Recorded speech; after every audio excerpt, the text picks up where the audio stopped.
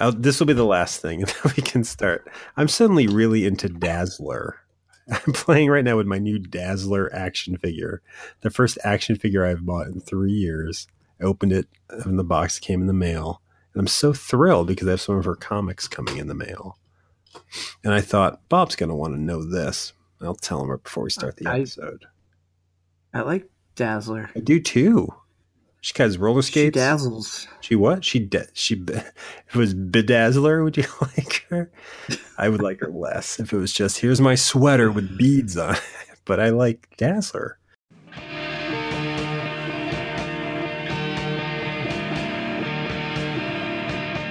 Hey everyone ever, and welcome to 20th Century Popcast, the show where we try to understand the present while living in the past. My name is Tim Blevins. And I am Bob Canning. And I suppose this would be a good spot to say, what was that? I don't know. I was going to say, there was a gap in our conversation, and so I was going to fill it. Finally. Maybe a happy We've been new year. talking for 17 minutes prior to that, but yes, finally a gap in this conversation. Our first of the year. I apologize. We're up front. I apologize that there wasn't a new episode to start the year. I'm sick, and I've been sick, fighting a cold, and that's really not an excuse. Plus, I don't think anyone was really demanding an episode last week, but I'm sorry. We're a weekly show. We missed a week, and it's totally on me because I even had something that was almost up and ready to go. So sorry. We're allowed to have a vacation around the holidays, Tim. I think people will accept that. I know. I like how I'm pretending that we're getting a lot of pressure from the sponsors. Yeah, of course, we're allowed to. We could do this twice a week or no a week, and it would be fine. You're absolutely right. No, I just thought no a week. It would be nice if it was weekly, and we're here, and it's good to talk to you because we said moments before this episode officially started. Yeah, we haven't talked in a few weeks, so good to be catching up with you. Hope your entrance into 2018 was, I mean, I know how it went, but I'm going to act like I don't. How was your New Year's? Oh, it was okay. A lot of illness in this house. You were fighting a cold last week, and my wife has to have a procedure. Nothing crazy, all routine, but, thanks for laughing at that. Well, I'll tell you, you won't share her name, but you'll share this.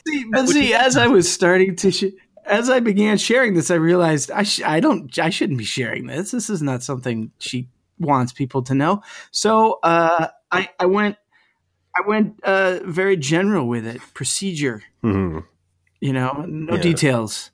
Everyone's fine. Happy New Year. My New Year's was fine. No one just asked me, and some of this will get edited out. Yeah. How would you start the show, given the opportunity just then? How would you have done it? I thought we kind of were starting the show. We were. You did your intro. Mm-hmm. You'll say your name. I'll then say my name, and then you'll say. Tell me, Bob, what do you think of the X-Files? Or something that's to today's that topic. effect. Yeah, good. Very good. Right. We're talking, and it's interesting because on the last episode, the New Year's episode, we talked a little bit about X-Files, mainly how it debuted in 1993. Wasn't something we were watching yet, but you commented on how this was a big show for me. You did mention that. And I kind of we thought, in honor of the show. So they've done a new season of it. 2 years ago, there was season 10. And so season 11 started last Friday. So kind of, I thought in honor of that, hey, let's do an episode about the X-Files. And I got to say, I saw last week's premiere. And based on based on last week's episode, I'm almost willing to say that I'm over the X-Files. Oh, really? It was crap. I did not. Yeah. Is it weird that it's coming back like in these fits and starts? Like it was 2 years ago that you had the last quote unquote season. Mm-hmm. And then before that, it had been 6 years, 7 years? Prior to that, it had been 14 years or 13 years. 14 years. Went off the air in 2002. Holy cow. There was that movie in 2008. Did you watch the second, or did you watch the one from 2 years ago when that was aired? No, I didn't. I lost my drive for the X-Files around the time that it was not recast, but when John Doggett? What was it? The John Doggett. Yeah, when he came in. Robert Patrick. And Robert Patrick and Annabeth Gish as Mystic Pizza and T2 came in. They're awesome. I actually love those characters. Yeah. That's the thing. Obviously, I'm not over the X-Files, and I'm really glad actually that we did choose to do this though, because I think I would be questioning the show a bit. And we'll talk. We watched 4 episodes from the first season, which we're going to talk about very quickly though. Yeah, I don't. This is kind of proof that not everything has to come back. You know, without getting into the overarching plot of X-Files, which, by the way, is what I most love about the show. But I really enjoy the constant alien abduction storylines that were there, alien conspiracies storylines, which I guess are a lot of people don't care for. They're called mythology, don't care for those ongoing episodes. I loved them, and I loved how the series kind of wound it out, you know, and ended a little bit. You know, with not again, I don't want to ruin how the series ends for everyone, but it was set up. Don't do that. You'd be ruining it for me, because I'll be honest. I stopped watching it regularly after I stopped living with you, and so I've not really seen the episodes that wrap it up or hint towards some sort of conclusion. I don't know what the end is. Oh, I enjoyed it. But so when you were watching the show, because I know we would watch it together, if I wasn't around or when you were living, say in Los Angeles and I wasn't there, were you watching it when I wasn't there? Like, is it a show that you opted to follow also on your own? Feel you could follow?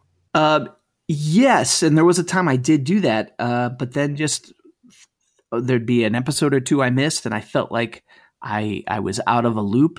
And it's not like it is today where you can easily, you know, stream it or find it somewhere. Somebody's posted it somewhere. And so I wouldn't be able to get back into it and feel like I know what's going on or have an understanding of it. So, I just I did end up stopped watching it after a while. I do want to go back to it though. There's definitely, it's something that I definitely want to experience with my wife, because she did not watch it. Oh, really? That's kind of cool. I mean, so instead of talking, maybe we can, we'll come back to talking about the new ones, because I think I do have some things to say that might benefit or might make more sense with the benefit of what we're about to talk about, why we enjoyed it. So we watched some season 1 episodes from the very start of the show. We chose them kind of because on our last episode, we discussed that in college, the first episode you and I ever saw was a random episode that we will talk about. I think it was like the 7th or 8th in the series run. And it wasn't a great episode, better than I remember, but not a great episode and not a good exposure to the show. But I'll start out by saying these 4 episodes we watched, the other 3 episodes of this 4 episode binge are phenomenal. Each of these episodes, I think, is a great starting point for the show. And any of these episodes that we watched, if I had seen those that week that we saw this other episode, this would have been my favorite show already. This is a pretty well-formed show from the start. And yet parts of what it is, are almost foreign now, because I think it did change. I think it did develop, but there is so much going on in these, at least 3, and actually all 4 of these episodes, that everything I love about the show is in these 4 episodes. And I was impressed by that. Not each episode, but each episode has at least something. I love them. We watched 4 episodes in a row. An episode called Ice, episode called Space, Fallen Angel, and Eve. And going into it, I guess, because we know the show, people know the show. Did you have to know a lot of the show to start off? Like, we started off with this episode called Ice. Was it jarring to see? Had you seen it before? I'd seen Ice before. I'd probably seen Ice a few times, because it is sort of a classic X-Files episode. From the first season. I mean, do series normally hit it off pretty strong in the first season like this? Sometimes I think the good ones do. They do? Okay. The ones that end up lasting. Mm-hmm. Yeah.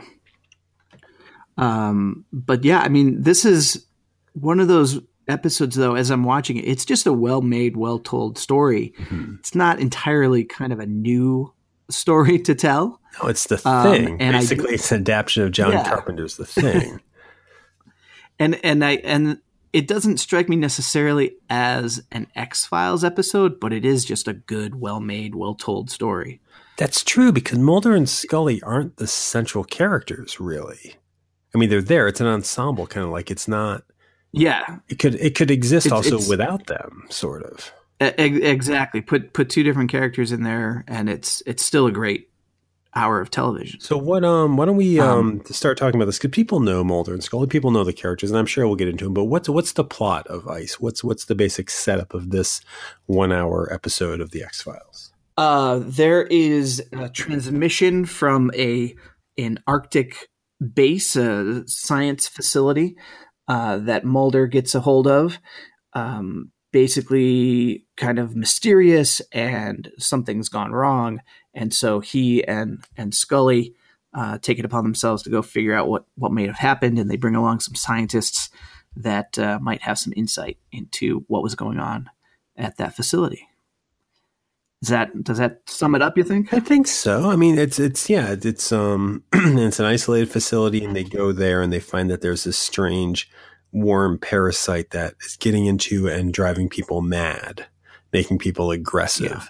And as they get locked up in this very confined space and they're stranded because of a snowstorm, everyone starts to get a little agitated, and soon everyone's questioning, well, does this person have the worm in them? Are they nuts? Are they mad? And, everyone's getting understandably aggravated, but the whole idea is like one of us is being possessed by this strange parasite creature, and it builds from there. Yeah. And again, it's The Thing from the very start of this episode, with a shot of the substation that might very well be lifted from The Thing. We're watching someone who said, "Oh, I saw this movie, John Carpenter's The Thing," and made an episode out of it. There's a dog in it, just like The Thing. That's something they pulled up from the ice, just like The Thing. But I don't actually think they think they're getting anything by you. I think it's an homage to it, and I think it's inspired by it. I think the X-Files did this a lot. I think they did their versions of other things in episodes, which is fine. I mean, you can call it ripping off, but because it's a solid hour, and it is wonderfully about paranoia. This episode plays the paranoid tropes of the show very well. Right from the start, we get this cold open of this guy broadcasting up in the Arctic, and he says, "We are not who we are." He keeps repeating that phrase. And that's a really sort of like 50s or 60s sci-fi thing, where it's like, it's not a budgetary thing. It's not an image. It's not flashing special effects, morphing, or geopolitics. It's just that phrase, "We are not who we are," being said over and over again, that you're given that. Yeah. And I was going to say, what I forgot about the X-Files, having not gone back to it in so long? I forgot how awesome their cold opens are. Yeah. Like that, like I made my wife watch one of the cold open. I was like, I know you're not going to take the time to sit and watch this, but at least just watch the cold open. I can't remember which episode it was, but I hadn't seen it. I was like, I know this cold open will be intriguing and fun and spooky and weird. Let's watch it together. And this one has it. All the episodes, even the one that I think is a really crappy episode, has a decent cold open. Yeah. And this one started off perfectly. Well, I think, and maybe even season one, eventually I think Mulder and Scully showed up more in the cold opens, but a lot, it's in a way, they're very formulaic, and it's like, this is going to give you the setup of the show. Mulder and Scully are FBI agents. Yeah. They're going to investigate a case. It's like Law and Order. It's like any procedural show where it's like, we're going to give you what they have to look at, and then by the contrivance of the show, they're going to encounter it. But the difference with that, I mean, the X-Files, this is, I think we're going to see as we talk about this, I learned a lot about writing and storytelling from this series, from the structure of it, how they told their stories. And I think the show is a procedural. It has its formula, but these little openings, the plots that people are bringing to them, especially in these first 2 or 3 seasons, this is the Twilight Zone. This is the Outer Limits. This is kind of your horror anthology that doesn't need the tied down plot yet of, I don't mean tied down in a bad way, but it's like, that the show's going to have Mulder and Scully and they have to investigate it. All of that. But these little teasers act as their own sort of bizarro very artistically put together, very bizarrely written little mini movies. Yeah, like you're saying, they stand on their own. Like, what did your partner, your wife, think of the sequence that she watched? Because I find it odd that she ended up not watching it. Oh, she didn't. She couldn't. Yeah, she's too freaked.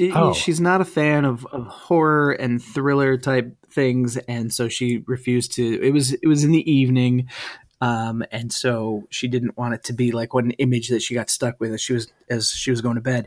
But I know I do want to watch these with her, especially these early seasons that I remember so fondly. I've made her watch a couple episodes, standalone episodes. From later seasons, sort of the funnier ones, because I thought she'd enjoy those and it might intrigue her.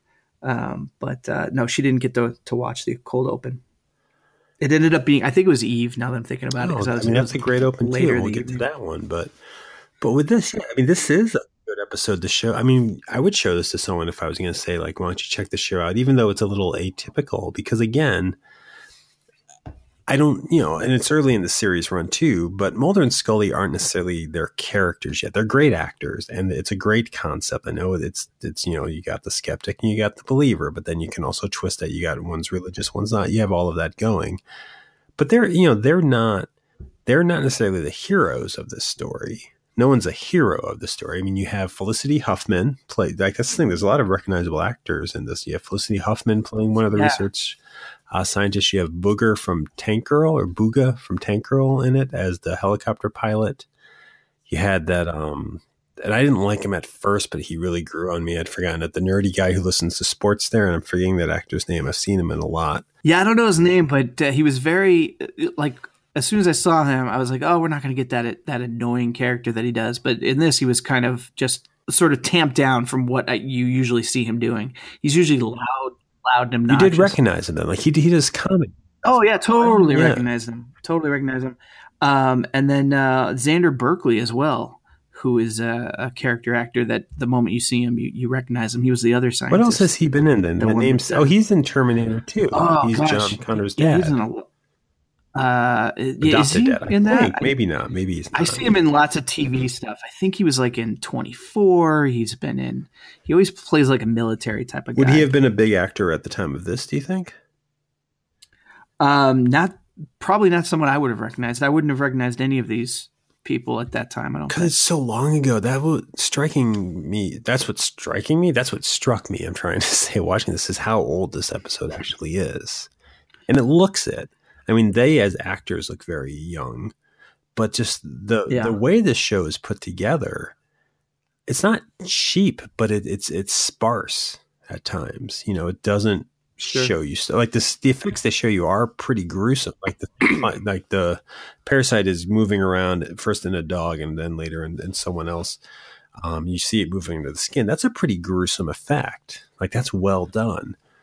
The parasite itself is a very not cheaply done, but it's a lot of it's CGI, like early CGI. You can kind of see that, but it's all, it's so sparse looking and they work so hard, and we'll see it in another episode when we get to it. I'll talk about it. They work hard not to show you stuff because they can't afford it. And it really works.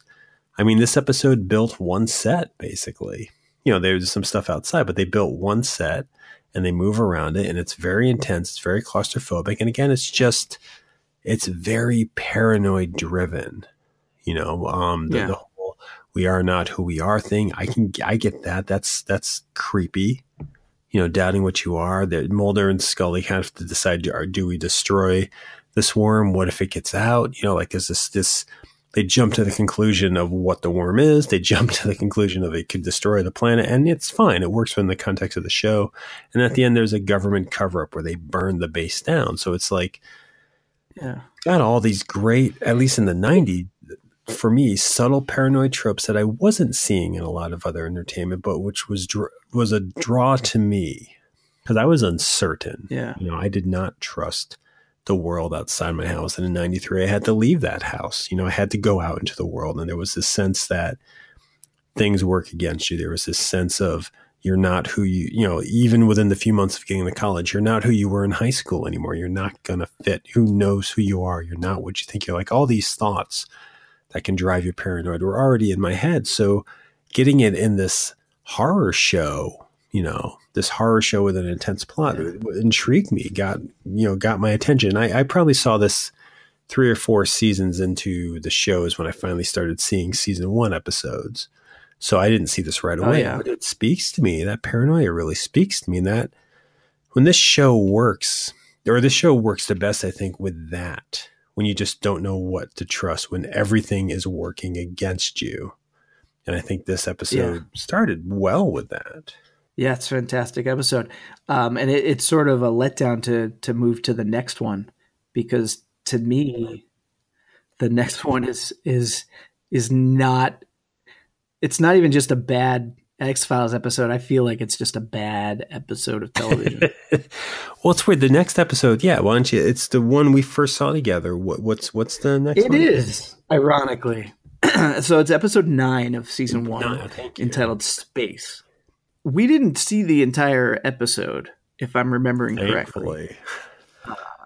When we first saw it, we were flipping around and came across what was kind of a weird image. If I'm remembering the scene we saw, and maybe you remember it better, but I think it was near the end of the episode where the one older astronaut who's now the commander of ground control, I think, older astronaut now in charge of ground control, is like freaking out in his bed, looking up at the ceiling, sweating, looking terrified. And then this ghost face image kind of appears over him. And then he throws himself out a window. Well, I think that's a couple scenes spliced together from what you said, at least from what I remember.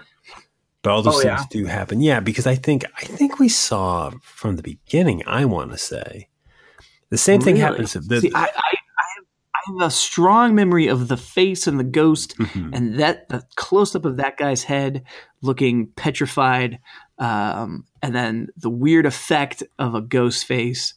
But I didn't, prior to watching this, I didn't have any recollection of what the episode was actually about. Well, it's about, and so this thing we're talking about, it's the episode is based on the face of Mars. And there's this very famous photograph when, I forget what the name of it, there, a Mars probe that Earth sent to Mars in the late 70s, took some pictures of the surface. And in one of those photos is what looks like it could possibly be, it looks like the head of the Sphinx almost.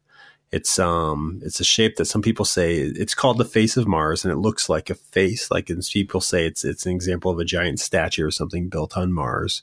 Other people say it's just rock formations and tricks of light, but it's a creepy image. And I remember seeing it as a kid and thinking, "Yep, there's life on Mars." Because I was into this shit, not shit like I don't believe it, just shit like this. This really got me worked up because I still believe in some of it, but like. I was into this idea of extraterrestrials and this idea of life on Mars, and this face on Mars was creepy to me because it was like, we have proof, was my thought. It's a photograph. We haven't tangibly touched it, but I was like, we have proof. So this episode right from the start should have been a draw because I was into that fucking face. The show was taking something that I thought was my, underground, unexplained research and using it. And shortly after that, you get Mulder rattling off all these conspiracy theories. Like it was just it's firing all the cylinders of stuff that I should be into. And I wasn't when we saw it. Watching it this time, the first half isn't that bad. I mean, the effects aren't as bad as I remember. It's not that bad because there's still the potential. There's the unknown. I mean, I think that's sort of, what draws you and I to the face on Mars, for example, because you have that image, you have then now the possibilities of other things. And like, what does this mean? It's not proven. There's no, yes, it's a photo. Is it real? So there's that potential. There's theories that you can come up with. There's ideas and conversations you can have, and other people can have their opinions. And I think this first half of the episode works that way too, because it's a mystery kind of unfolding. And so there's this constant potential of, oh my God, what could this mean? What's going on? How did they get that information?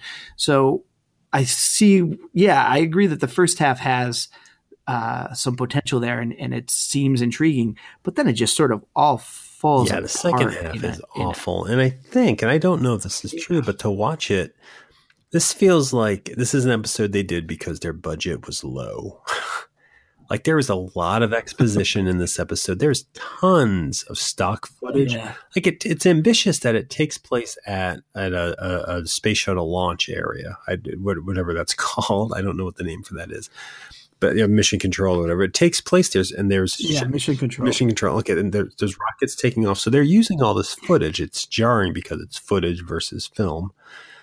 But they're doing that, but most of it's just them walking around stairs, walking in and out of the control room and talking through it. And that is kind of, I mean, the X-Files is big on exposition. They do a lot of that because otherwise that's how they make the leaps and jumps into these outlandish sometimes or unexplained ideas. But this one, it's well directed, but you're right. It falls apart in the end because I don't think they even knew what to do with it, because that Space Ghost effect is cool. Like I actually like that sequence when it flies out of his body. There's a scene where he's in his apartment and it flies out of his body and it flies out into the city, like through the window into the city and floats away. And I'm like, I don't see ghosts in the city that often. That's an interesting visual. Sure. I think this episode was built of, I've got some visuals and here's this and here's that, but they don't really connect. That's the thing. There's no connection. I mean, you started this by saying it was kind of based on the Face on Mars, or an episode about the Face on Mars. And yes, the Face on Mars shows up at the beginning, but is it really about that in any way? It's about Chris Carter's hard on for NASA. It seems like he loves NASA. I mean, so he sees this in a photo, but they show these flashbacks of him having the spacewalk. And again, that's more the footage that they use.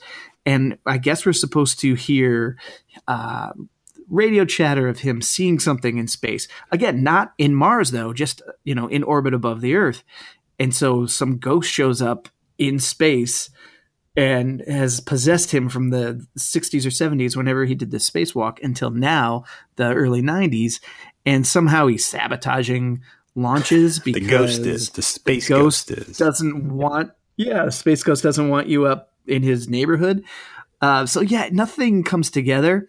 The other thing about this episode that I don't like is that it, like you're saying, it is NASA. It is mission control for a shuttle launch or some sort of craft launch. And to me, that's not something the X-Files would have gotten involved in. It's too big. It's too large of a thing. I like the X-Files is great because it would find out about this one mysterious weird thing. And these other episodes, I think, Fallen Angel's kind of big too. And I didn't like that aspect of it initially. But the other two are kind of these smaller things that they just sort of catch wind of and they go and investigate in a small town, to regular people. And so that's the other thing about this one I didn't like. Not only did it not come together, but it was NASA space program. Something's going on. Why are these the only two that are involved in this investigation? It just nothing worked. Well, I mean, they're Scooby-Dooing it. I mean, basically Scooby-Doo doesn't exist as a show unless they encounter the haunted park or the haunted candy factory. So they have to stumble into it. And X-Files does the same thing. You don't have an episode if what they're investigating is, drug trafficking or so I'm trying to think of a simple crime that the FBI investigates. You need them to get into these bigger things. And again, they're at NASA. Maybe, I don't know. I don't have a problem with a lot of this episode. It is kind of the end because it doesn't go anywhere. It gets ridiculous because everyone's seeing the ghost. They see part of it is that there's a shuttle in outer space that this ghost is, I guess, sabotaging. And they play audio from one of the astronauts shouting some kind of ghost outside the ship or something. It's like, well, that's weird. But wasn't that part of the flashback? Wasn't that supposed to imply what happened to the older guy who's now the leader of mission control? It also happens in the modern day because doesn't it sabotage a ship? Because they have to land. That part, I hate that. It's like, we can land the shuttle. and Mulder's suddenly Yeah. skilled at guiding like a shuttle to land. Yeah, all that stuff's crap, and it's supposed to be pat on the back applause. Yeah. The show was young. I don't think it knew what it was doing. And I think even Chris Carter admits that this is not a great episode. It's not the worst piece of television ever, and it's probably not the worst X-Files episode. It just, it does kind of, it doesn't quite, and for an episode he wrote, it doesn't quite know the show, except that there are a couple things in this that I still liked. I mean, more than the previous. What did you like? More than the previous episode, this feels like it's Mulder and Scully. They feel like characters. We get a little bit of Mulder's backstory in that he wanted to be an astronaut and he has this fanboy nature of meeting an astronaut. You know, that stuff, because especially in these earlier seasons before the romance was there, I love watching these two characters interact because I like that Mulder, and now that I'm older, I'm like, Mulder is very narrow-minded for someone who has all these theories. Like, I like how he always looks for the most extraordinary theory, but it's kind of like, you're not looking at facts if that's what you see all the time. And I think when I was younger, I thought, of course, that's how you see it. And it's the nature of the show. But now I'm like, he sounds like a nut half the time.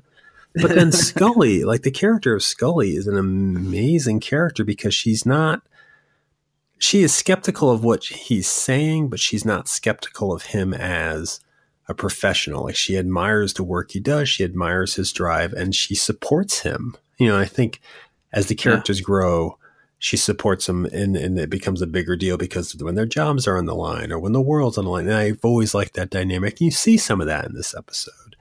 I enjoy seeing that play out. And I love watching them at such a young age because they knew these characters pretty early on. They knew what they were doing or they were making fun of it and it became the character. I can't quite tell with David Duchovny. I don't know if he's a good actor, and if he is, I don't know if he enjoyed this role, but it's fun to watch them, and I will take watching earlier seasons, younger Mulder and Scully meshing. The other thing this episode does do is they're talking about how this ghost sabotages space programs and space flights. They mentioned the Challenger in this episode. They upright said this ghost sabotaged the Challenger.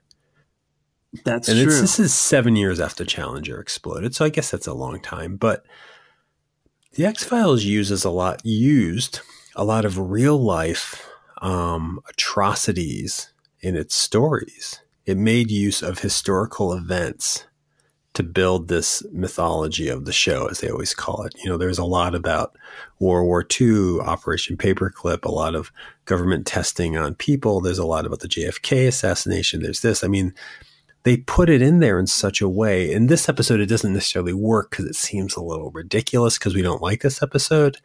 And because something about that seems a little jarring. You know, it's like at that point, it's like 7 years later, are you allowed to make fiction out of these people's death? But I do like that in the show. I like how the X-Files would always find a way to integrate itself into the real world. Like, I don't understand half the time the science, the medical science that Scully's talking about, or how a computer works science that they talk about, but it sounds real and it's somehow working into something that exists. So it makes the show, to me, I was believing a lot of this stuff anyways, but it makes the show a little more like, oh, of course it's aliens. Of course it's a Loch Ness Monster, because it ties into real world facts in an interesting way, which is great. I think that's a great way to write. Yeah. Yeah, absolutely. I don't know if I'd enjoy the show as much if it was more far out there, if it was more space opera, you know, kind of making up the science as they go along. But to base it in reality, it makes it that much more relatable and enjoyable and would you like if it was less science fiction-y? Like if it was less about, like if ultimately, would you like an episode where they do just go out and research a real world FBI case that we know exists without all these other extraneous fantastical elements? I mean, I think that's what makes it. No, that makes it the show, those fantastical elements, but they're not like, and I'm not as versed in all the episodes as you are, so you might correct me here, but all of the things that are out there that are fantastical all have a little bit of reality to them, or at least there's something to latch onto. Just alien encounters. Sure, that's feasible. That could be out there somehow happening. What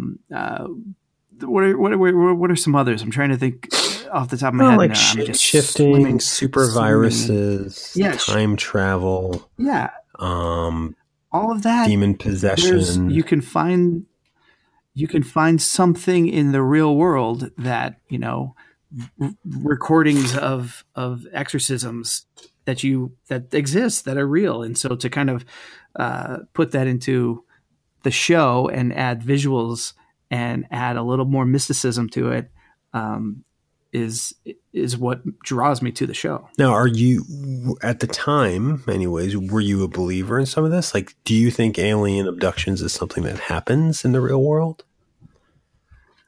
Yeah, it's something that I still can't tell you that it doesn't happen. Mm-hmm. I think at that time I probably believed it or wanted to believe, to coin a phrase. Much more than I probably do now. I probably don't think about it as much now. Well, this phrase you just invented, that's interesting. This wanting to believe, you want to believe. What does that mean to you exactly? Like, just say, because I know what it means, but to say like back then you wanted to believe, explain that. Like, explain what it is to have been 20-year-old Bob wanting to believe in alien abduction. Oh, wanting to believe in alien abduction, wanting to believe in the Loch Ness Monster, wanting to believe in time travel. You just want there at that time in that part of my life, you just wanted there to be something more. You want there to be a mystery to the world. You want the world to just have these phenomenons that exist beyond your trivial daily got to get up and go to class life. You want to be able to suddenly find yourself, maybe there's a potential of seeing a craft in the sky and seeing a ghost in your hallway or in the Charles Gate elevator. It's like you just kind of feel like there'd be more to your life if you knew that there was more to the world out there. Maybe that's what it was. I mean, that makes that is a great summation of that phrase, by the way. And that is definitely something I can relate to now. But you at 20, do you think that was how you felt? Like, do you think you would have had that thought? Like, I explicitly believed without a doubt that aliens were visiting Earth, that aliens were abducting people, that Whitley Strieber wasn't nuts, that Bud Hopkins knew what he was talking about, that Linda Moulton Howe solves cattle mutilations. Like, I believed all of this. Now I understand what you're saying, where it's like, I don't know if I believe it because I just have people's stories and books. I want to, like you're saying, because I want the bigger scheme. Everything you just said, I get that now. But me watching this at 19, 20, then through its run, felt without a doubt that these things were real. And that this TV show was tapping into that. Like, I don't think I thought this TV show was necessarily representing this exactly what was going on, but I thought, no, this is real and they're making fiction out of it. And so it strikes me odd that I would enjoy that fiction. Because isn't that almost treating my beliefs as tripe, as crap, as not real? Because you make a fictional show out of it. Yeah. But for you at that time, I mean, so even then you weren't 100% sure.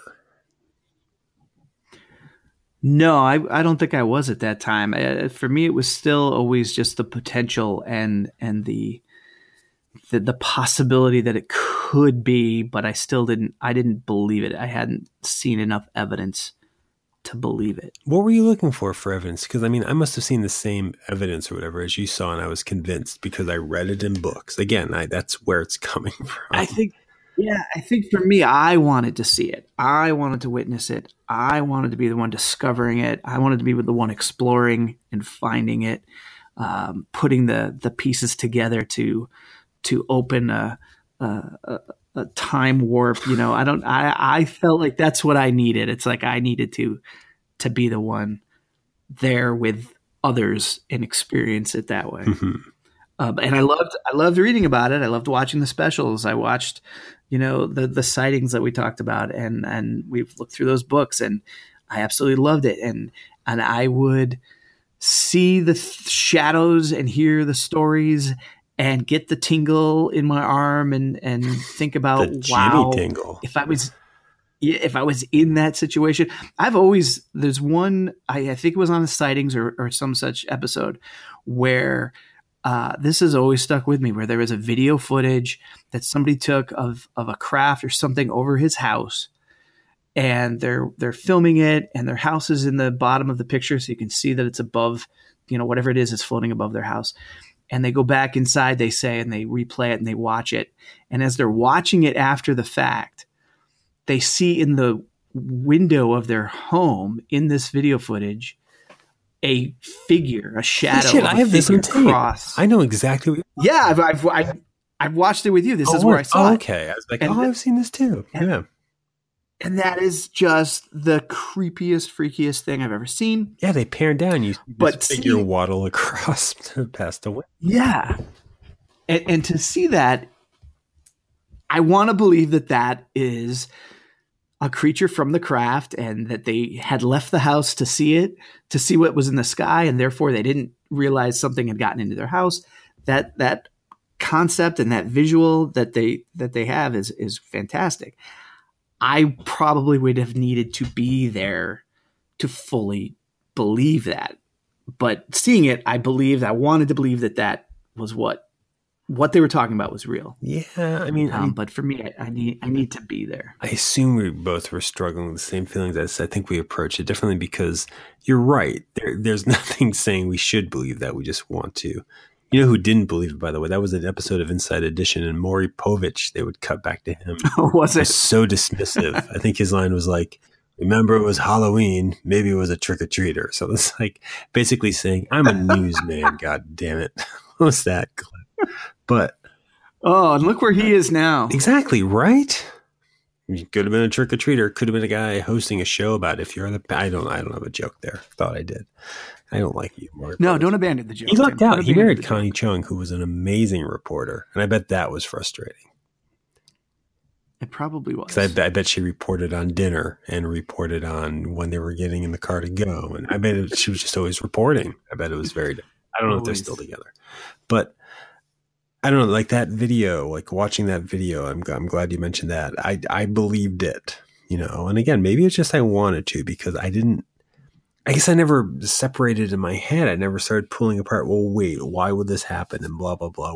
I just, because I wanted to, it's like you said, you wanted to find it. You something is, I guess you wanted to be the person to uncover it. Or wait, what did you say?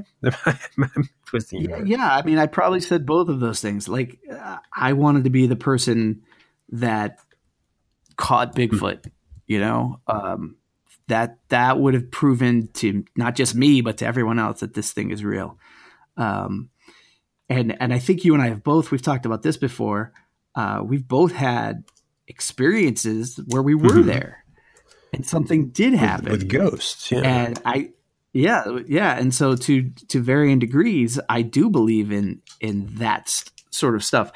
But at the same time, it's like, you start to doubt yourself, or at least I start to doubt myself. It's like, oh my God, that just happened. That was so real. I believe it so much. And then take time away from it, spend time away from it, talk about it more. And could have been that. It might have been this. Mm-hmm. Like the rationalizing of it. Yeah. Well, yeah. I mean, that's the dichotomy of those two characters to a degree. I think of Mulder and Scully is that. I mean, Mulder is the let's go find it. I mean, I think with this stuff, I always wanted to be the one who blew the lid off of it. I would read these UFO magazines as a kid, these books. I thought I was building the knowledge and I was going to prove to the people, no, it's true. It wasn't necessarily that I was going to find the UFO, but I was going to point like, here's the files, see the government lie. Like I wanted that because that seems so important to me. So obviously this Mulder character was so endearing to me because he was that character. So he was like the one going out, pointing out the things, talking about it. Scully was the other side of that, a little more developed than how I think Uriah approached it. But she was sort of the, well, here are the others, because she could give you bizarre. I mean, she was just as versed in ridiculous information as he was, because she would have the facts of, well, there's a very rare, Bulgarian spore that makes men, but she would have those things to give you the balance. And I think, at least in the earlier seasons, when they didn't necessarily have to have concrete explanations, that's a great dichotomy for making it work. Because it's not that she doesn't believe in things. She's a doctor. She's a scientist. She needs proof, like you're saying. But she's willing to go in on it, and she's willing to research her case. They say I don't know if she's a skeptic. I mean, she is, but it's not like the bitter Philip Klass skeptic who just gets off on pointing out fallacies and deflating UFO balloons. She's doing, she's working with him and also offering equally uneasy information for these cases. And I think the show could have gone differently if those roles were more, the roles are competitive if the characters were more at each other's throats, but they respected each other. It allowed this harmony. Yeah. Like their ethics were the same. Their morals were the same. It's just their approaches and belief systems were different. And I think that was a really strong, that's why they're both great characters. And I think that's one of the things I was drawn into it, because she was a side of me that I wasn't, I didn't have that rational thought of, well, it could also be a balloon, or, well, that could have been a prowler in the window, or why would they have framed, like all those things. I didn't have that, but this show made it a little more approachable for me that she was there. You're talking about ghosts and stuff. I was fine with ghosts. I never wanted to see an alien. I was terrified that I would. For some reason, to me, aliens are far more scary than ghosts. Like this sentient being, this craft, and all of that was terrifying to me. Like that was the thing. Like as much as I wanted it to be true, I was so terrified of the day where I would turn on the TV and one would be there. The evidence would be made. I must have seen stuff as a. Have you ever seen anything like? We've both had ghost experiences. Have you ever had an alien? Have you ever seen a UFO? No, I've never seen a UFO. I've never seen an alien. I think I saw an unidentified flying object. I'm not saying it was from another universe, but I saw one in Boston one time. It could have been like a Mylar balloon, except it just stayed in the same spot for a very, very long time. It looked metallic. Nobody else around me saw it. It was a busy day. It was like one of those scenes from a movie where I'm like the one guy in this crowd of people, commuters walking around, going to and from work. And I'm the one guy standing there looking straight up for like 10 minutes straight, waiting for this thing to move. It was a very odd thing to see. When was it? What was the year? It had to have been, I was working at Fidelity, so it had to have been 99, I would say, because that was 99, 2000. That was the 2 years I was at Fidelity. It's weird how, and maybe not for you, but I don't know if it does, there's a pivot in my life where I think there would be a big part of my life where I would have thought, yes, alien craft, if I saw that. Now, I would think government device, surveillance device, missile. Like there's a darkerness now, and something that I would see in the sky. My first thought would be that's a government device. They're spying on me. Like there's a weird switch in the paranoia of what is it. Like I would prefer to childhood to adulthood. Well, I don't know. It's childhood to adulthood or events to events. I don't know. That's the thing. Like, we're jumping ahead a little bit and we're jumping into the next century, 21st. But X-Files was becoming a rickety machine, I guess, towards the end of its run. It kind of stopped working after New York was attacked. And and I'm not sure why, because I was just about to say after, but it's like, that's not a conspiracy, New York being attacked. I guess at the time we thought it was, but something changed the moment this country was really threatened. I mean, X-Files isn't always based on this idea of the country being threatened, but there is this idea of outside, politics and Cold War politics. And the show worked really well with that. Don't trust the government, this and that, which are good thoughts. And then after New York was attacked, that immediately felt weird on TV. I still liked it, and I'm still glad it was there, but it was a different climate for the show. I mean, this is a show that celebrates paranoia, celebrates distrust, celebrates conspiracies as heroic things to celebrate. And I don't know, I still liked it, but do you think that change it? And maybe it didn't, maybe I'm wrong in this. Do you think that kind of feeling, one, do you think it's that? Do you think this is a show that celebrates conspiracy and paranoia and things like that? Yeah, I don't know if celebrates the word I would use, but it's certainly, it's a tool that it uses. It's part of the show. Most everything in the show is conspiratorial in some way. People hiding secrets. It's a powerful. Yeah, it's definitely there. I just don't know. I don't know if I would say they're celebrating. I mean, it's not like they're throwing a party, and if they are, we wouldn't know. But it's kind of like it's the drive of the show. So maybe it's not celebrating, but it's like it's the fuel of the show. It's the energy of the show. Is don't for sure. Trust no one. And that's your catchphrase. And you're wearing that on a T-shirt.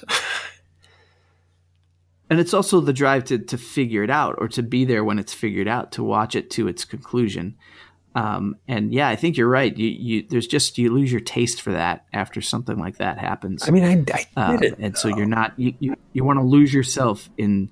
You didn't? Is that what you said? I mean, not entirely. Did not. No, I mean, I guess because that's the thing. Like, the show was always entertaining, but I don't think it was ever just entertainment. I mean, I think I did take things for good or for bad from the show. As like, I learned about stuff. I learned what Operation Paperclip was. I learned about, now I'm blanking on what the chemical agent tests were in the 60s. I mean, I learned about actual programs that, going back to what we were saying about the Challenger, that this government did. This show taught me to distrust the government in a way, to distrust the powerful, to distrust those who control. I got that from the show in a more direct way. Maybe it was there from something else, but this show funneled that into a belief system, which relies on paranoia and conspiracy theories to exist. But there's something else to it. I think it's good to question authority, but this show, and I think this is good too, taught me to not trust authority. Like, don't. It's out to get you. It's trying to control you. Do you get that feeling from the show? Is that there for you? No. That didn't come across for me. No. For me, it was sort of seeing these theories and creatures and ghosts and alien things that I've talked about, that I've read about, that I was interested in, seeing them put into these storylines and brought to life in a way that I was never able to do myself. So that was my draw. And I never, I mean, the whole trust no one thing worked in the story, but it didn't spill into my life. Do you like the standalone episodes more than the because the show has this overarching alien conspiracy plot line that usually... Yeah, I probably do. Yeah, I probably do enjoy the standalones more, but I know that the mythology episodes are important and I enjoy them. And I don't think, here's the thing. I think I missed some along the way. And so when you get to another mythology episode, I was lost. I was a bit lost. Well, let's talk. I mean, the next episode we watched is an early mythology episode, if you want to call it that. It's called Fallen Angel. It's an episode about a UFO crash and recovery. And I love this episode. I think this is a great fucking episode. It makes me, see Deep Throat, which is Mulder's secret informant within the government who doles out this information to him. We get to see a precursor to the Lone Gunman, which was this group of kind of like science nerds that would help Mulder out. There's a character named Max Fennig, who's a MUFON, a Mutual UFO Network researcher who gets tied up in the storyline. we see Mulder trying to uncover this government conspiracy, which is that they're trying to scooped up the remains of a crashed craft, but they lost the alien. They're trying to find it. And there's this whole mysterious storyline with Deep Throat sending him on this mission, and you don't really see what the alien looks like. You don't really see what the craft looks like, but it's this idea that there's a military presence and they're trying to silence the whole thing. And I fucking love this episode, and I wonder when they wrote it, when they were putting it together, did they know the conspiracy yet? Did they know what this overarching plot line they were working with, or were they just throwing stuff out? Because first couple seasons of the show never really stopped to explain everything. Like, we don't get anything in this episode of really what's going on with the alien and the craft, and I think that's fine. Like, I love this episode. It throws out Gulf Breeze sightings, crop circles, the abduction scoop marks that people get when they're abducted, Project Argus. Like, they throw out all these real world things again into it that just makes it feel like this is really happening. And you have Mulder infiltrating the base and getting caught up in it, and Scully has to come, I think, to get him back to Washington, D.C. because the X-Files are going to get shut down if they don't go to this review. So you have them working against time. You have them working against the bureaucracy. And this is why I think I like Mulder. And this episode sets it up. Like, he's this rebellious truth seeker working, against the bureaucracy, but also, trying to usurp the dominant power.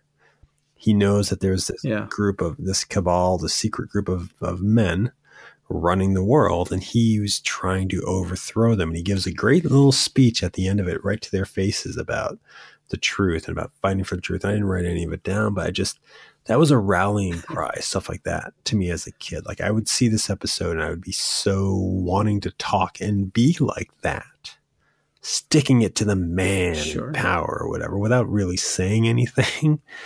But I mean, this is why I like Mulder. I think he is this rebellious punk character in a way. He's established as an outsider. He's established he was in the basement and all the files nobody wants. And he can stand up to the government. I mean, did you like this episode? Yeah, I enjoyed it. I still kind of felt like it was bigger than what I remember these X-Files episodes this being. One did? Like, it just, I mean, I think they handle it so well. You never get to see anything. It's all kind of blurry. You don't really know what's going on. Yeah, but I mean, there is a point near the end where you've got the military, calling out coordinates or something and trying to capture or kill this rogue alien, which just to me again seems a little bit bigger than I remember the other types of mythology episodes being. Everything was a little bit more, well, I don't want to say more mysterious, but I don't remember another episode where there is actually an acknowledged alien running around that they're trying to kill and capture. Does that happen at any other point? Does. And not just that they are, but that the military, this general, the whole, shutting down, closing down a whole county, just seemed again bigger than that's a ripoff of Close Encounters. Yeah, they Close Encountered it. Yeah. Well, so that aspect of it didn't feel like the X-Files that I remember. Knows. But again, I haven't been back to it. Like, you've got that's the thing. Not everybody knows. I think this is important in the show. You have you have people within the government who know there's an alien loose.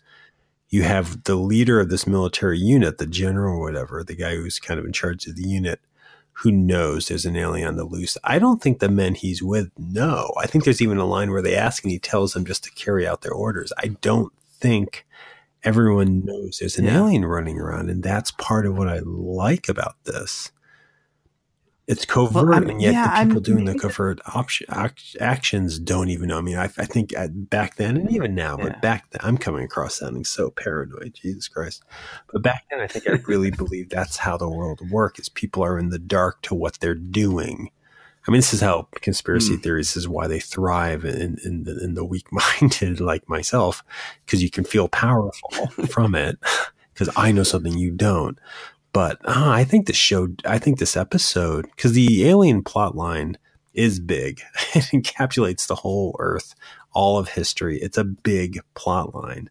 But before we knew all that, I always liked it because you find out little bits and pieces. And in this particular episode, you don't get much, except that there exists within the government knowledge of this, and not everybody has that knowledge. And I feel like that's so great and so important to this show. It's so key to how this show works in some of these plot lines. And I think a lot of people don't like the alien plot lines, but I didn't think it was too big at all. I love this episode. This is another one I would show someone if they were like, I want to get into the X-Files. Okay. Maybe I'll go back and watch it again. No, we don't have to have the same thought. I do, because I don't know. To me, it, and again, I'm coming back to it. I basically watched the X-Files as it went along, going back to some episodes here and there because you had them on VHS tape.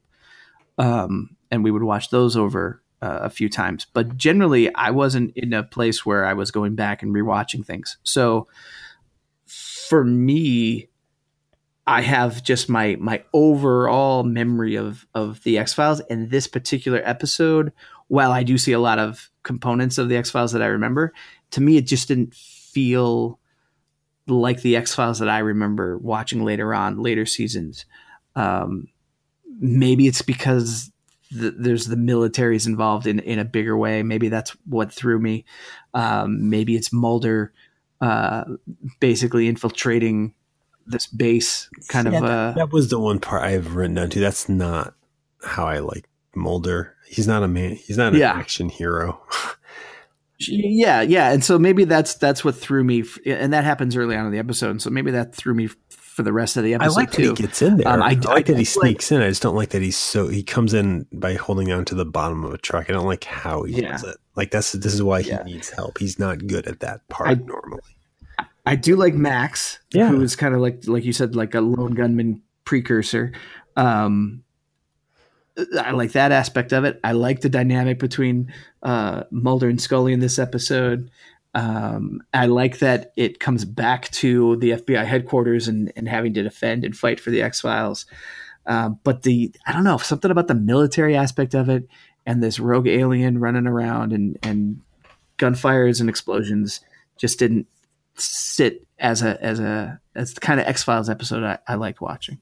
I would not have missed an episode after this episode if this had been the one we had seen. This just hit so many points of what I love. And that's the thing. It's like if I'm watching this and this is all I'm seeing, absolutely, this is interesting and can grab you. But I'm coming back at it with my history of the X-Files. And so I don't remember watching this one in the initial run. Season 1, I have not seen a lot of season 1. Mm-hmm. And so coming back and seeing this episode, which might be the first time I've ever seen this episode. Oh, really? It might be. So it didn't strike me as this amazing, first mythology episode. Like you were saying, it almost feels like it could be its own little standalone Alien episode because they hadn't figured out the mythology of things yet. And so now in retrospect, it sort of fits in there as one of those episodes, but it didn't necessarily start out that way. Well, and I think to talk about the show, I think that's why people sour on the show, or that's why at least the sour on these things is that eventually, and maybe this is just what happens when you try to do an ongoing plot line, eventually you have to start solving things. The show can't progress forever with them never understanding anything about the alien conspiracy, but nothing after a few seasons of whatever they reveal will ever live up to the mystery of it. So you have this conflict going on that I don't know if they had intended to make it the forefront of the show. I don't know if they thought that Fallen Angel could tie into other stuff. I think they were just writing fun stories in these first couple seasons, which is one of the reasons I love these seasons is they know the characters and they do know what the show is, but it's more of this anthological kind of, here's, someone said, well, I had a story about a guy who can change shape. Write an episode about it, or I have a story about killer twins, which was the last episode we were watching. I don't think we're going to get to it unless you have a lot that you want to say about it. Sure. I feel like these first couple seasons,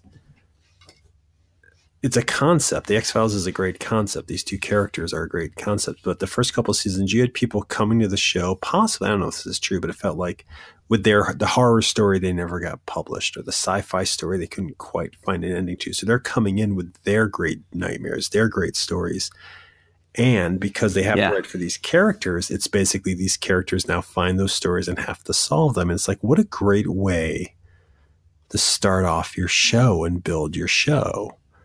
Because it is a procedural, it is a Law and Order, it is a Law and Order SUV, it is a Law and Order Miami, it is whatever the many Law and Orders are, because it just happens to be two engaging characters and topics I'm interested in. But it really is sort of just, here is the headlines from National Enquirer or whatever that we're pulling to make an episode out of. And I think that's great. And I feel like this show was new for that. I don't think there was a horror anthology. I know there was the Friday the 13th, and there was, the Tales from the Dark Side. There were shows on TV, but I don't think there was something like this that allowed you to explore whatever genre you wanted of the unexplained while also bringing in these really strong characters. It boggles my mind. This similar to the Sandman comic is a show about telling stories. In this case, they're ghost stories. That's why you get the teaser. That's why you get the pacing. And it's just about sharing these stories that scare you, that make you jump. Yeah. Jump. And in this modern era that we were in, the alien conspiracy, at least for me, is the bigger ghost story. I'm more scared of creatures from another planet. I'm more scared of this overarching plot of a secret government to wipe us all out for their own purposes. Like, those are the boogeyman stories for me in the 90s. That was what it was. Yeah. Because it was, and I'm not like a rebel punk, but I did have this fear of, dominant power, of a small group, of power over the smaller group. And this show plays off that fear in such an amazing, unhealthy at times, but mostly just amazing, creative, engulfing way. And I think that's why one of the reasons it hit me so hard. I don't know. I just, like, are you connected outside of watching it with me? Are you connected to this show? I wouldn't, you know what? I don't think I could say that I am. My memories of the show. Do you relate to Mulder or Scully as characters? I relate to them in a way that they seek out the truth. It'd be great to know what's really happening out there, but not in such a way that I'm lost in the conspiracies of it all. I'm lost in the conspiracies. I don't know that you are. Did you hear that? I just farted. Is that what that was? You heard it. Okay, that's embarrassing. I did hear it. That's wonderful. Perfect end to the show. We're back. www.20popcast.com. That's the homepage for 20th Century Popcast, this podcast. On it, you'll always find the newest episodes streaming on the homepage. We also have all past episodes listed there so you can listen to them. We also have in the show notes of every episode, there's always links so you can subscribe to the show. If you like the show and you want a new episode every time it comes up, and you use Apple Podcasts, or if you use Stitcher or Google Play or Blurberry, or it probably is just pronounced Blueberry, but it looks like it's spelled differently. If you have any of those, we're on those. Subscribe to us there. We'd love it if we could build an audience. If you want to get in touch with us, the website's got a little section called Pop Talk. Click on that, drop us a little line. We'll try to get back to you. If you want to follow me on Twitter, I am at Subcultist. I can be followed on Twitter as well, at RH Canning. And I've actually tried to pick up my Twitter what the fuck am I trying to say? Presence. Twitter Thank you. Presence? My Twitter presence. I've posted, like 4 things in the last 4 weeks. So yay me. It's in a row, and not all this year. But it is the new year, and this didn't necessarily close out very well. But in the coming weeks, I think we've got some new stuff coming up. I'm hoping to. And basically, I would like to be more engaged with an audience, so we got to figure out how to do that. Talking, conversations, having people on the show. So hopefully in the coming weeks, we'll put that together. But in the meantime, check out the website, check out the show, check out this great new catchphrase I got.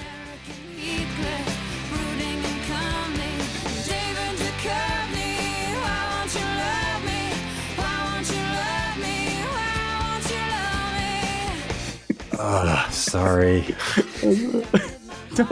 What are you apologizing for? I'm sorry. I didn't feel prepared tonight, and I think it showed. I thought we had a good middle part. But I think we got a good middle part, and I think we got a good middle part.